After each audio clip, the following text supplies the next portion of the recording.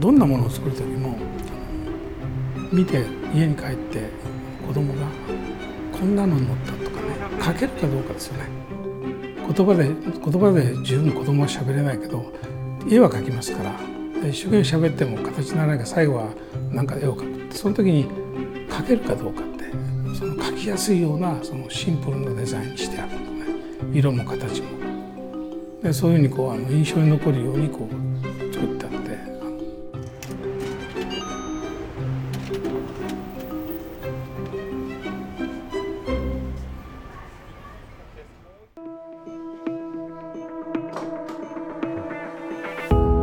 Eiji Mitoka is one of Japan's best-known names in transport design. He has designed everything from boats to bullet trains, and now the Ikebus, an electric community bus for the Tokyo borough of Toshima. Ikebus is certainly a traffic stopper, a 10-wheeled box with a cheery face and eyelashes that spell out its name, topped with Ike-chan, a red owl that is the bus's mascot. 一番大事なのは初めてバスに出会う子どもたち、初めて街と出会う子どもたちに対してその最高のものを提供すると、子どもたちはそれが物事の始まりになりますから、そこから始まるって、その最初に出会うデザインのされた車、デザインされた街に出会うと、そこから始まるので。Ikebus was born out of a curious problem facing the local government. Ikebukuro Station is the area's main transport hub and sees an astonishing 2.68 million people pass through its portals every day. But few people stray beyond the confines of the concourses. The bus was created to offer cheap transport that would connect the area and delight its passengers. Ikebus is indeed a work of craftsmanship. Each bus in the fleet of 10 is made in Japan with a different handmade interior, featuring Yosegi parquet floors, moulded plywood seats and bespoke fabrics. Mitoka took care to design the whole experience, down to the tickets and drivers' uniforms. And then there's the vehicle's colour, which was inspired by London's red buses. やっぱり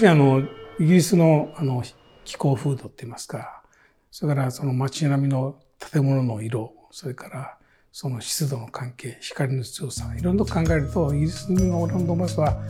イギリスのところだからバスがすごい映える。で日本はもうちょっと光も強いし、それから建物街中が白いんですね。日本のこう湿度のある国と湿度がない国とその見え方はみんな違うんで、それはもう写真撮ればすぐ分かるぐらいに違っていくんですね。今見てる赤の色はもう生きてるうちに二度と出会うことはないっていうぐらいに、その日々の光、それから湿度、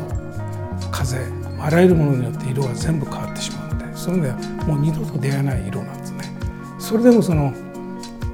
何かこう印象に残る赤って何かないんだろうかっていうんで、いつもこうなかなか決められないんですけど決めていくんですね。色を決めるときにはいつも同じ場所で、事務所でしたら北向きの朝の8時の天気のいい日に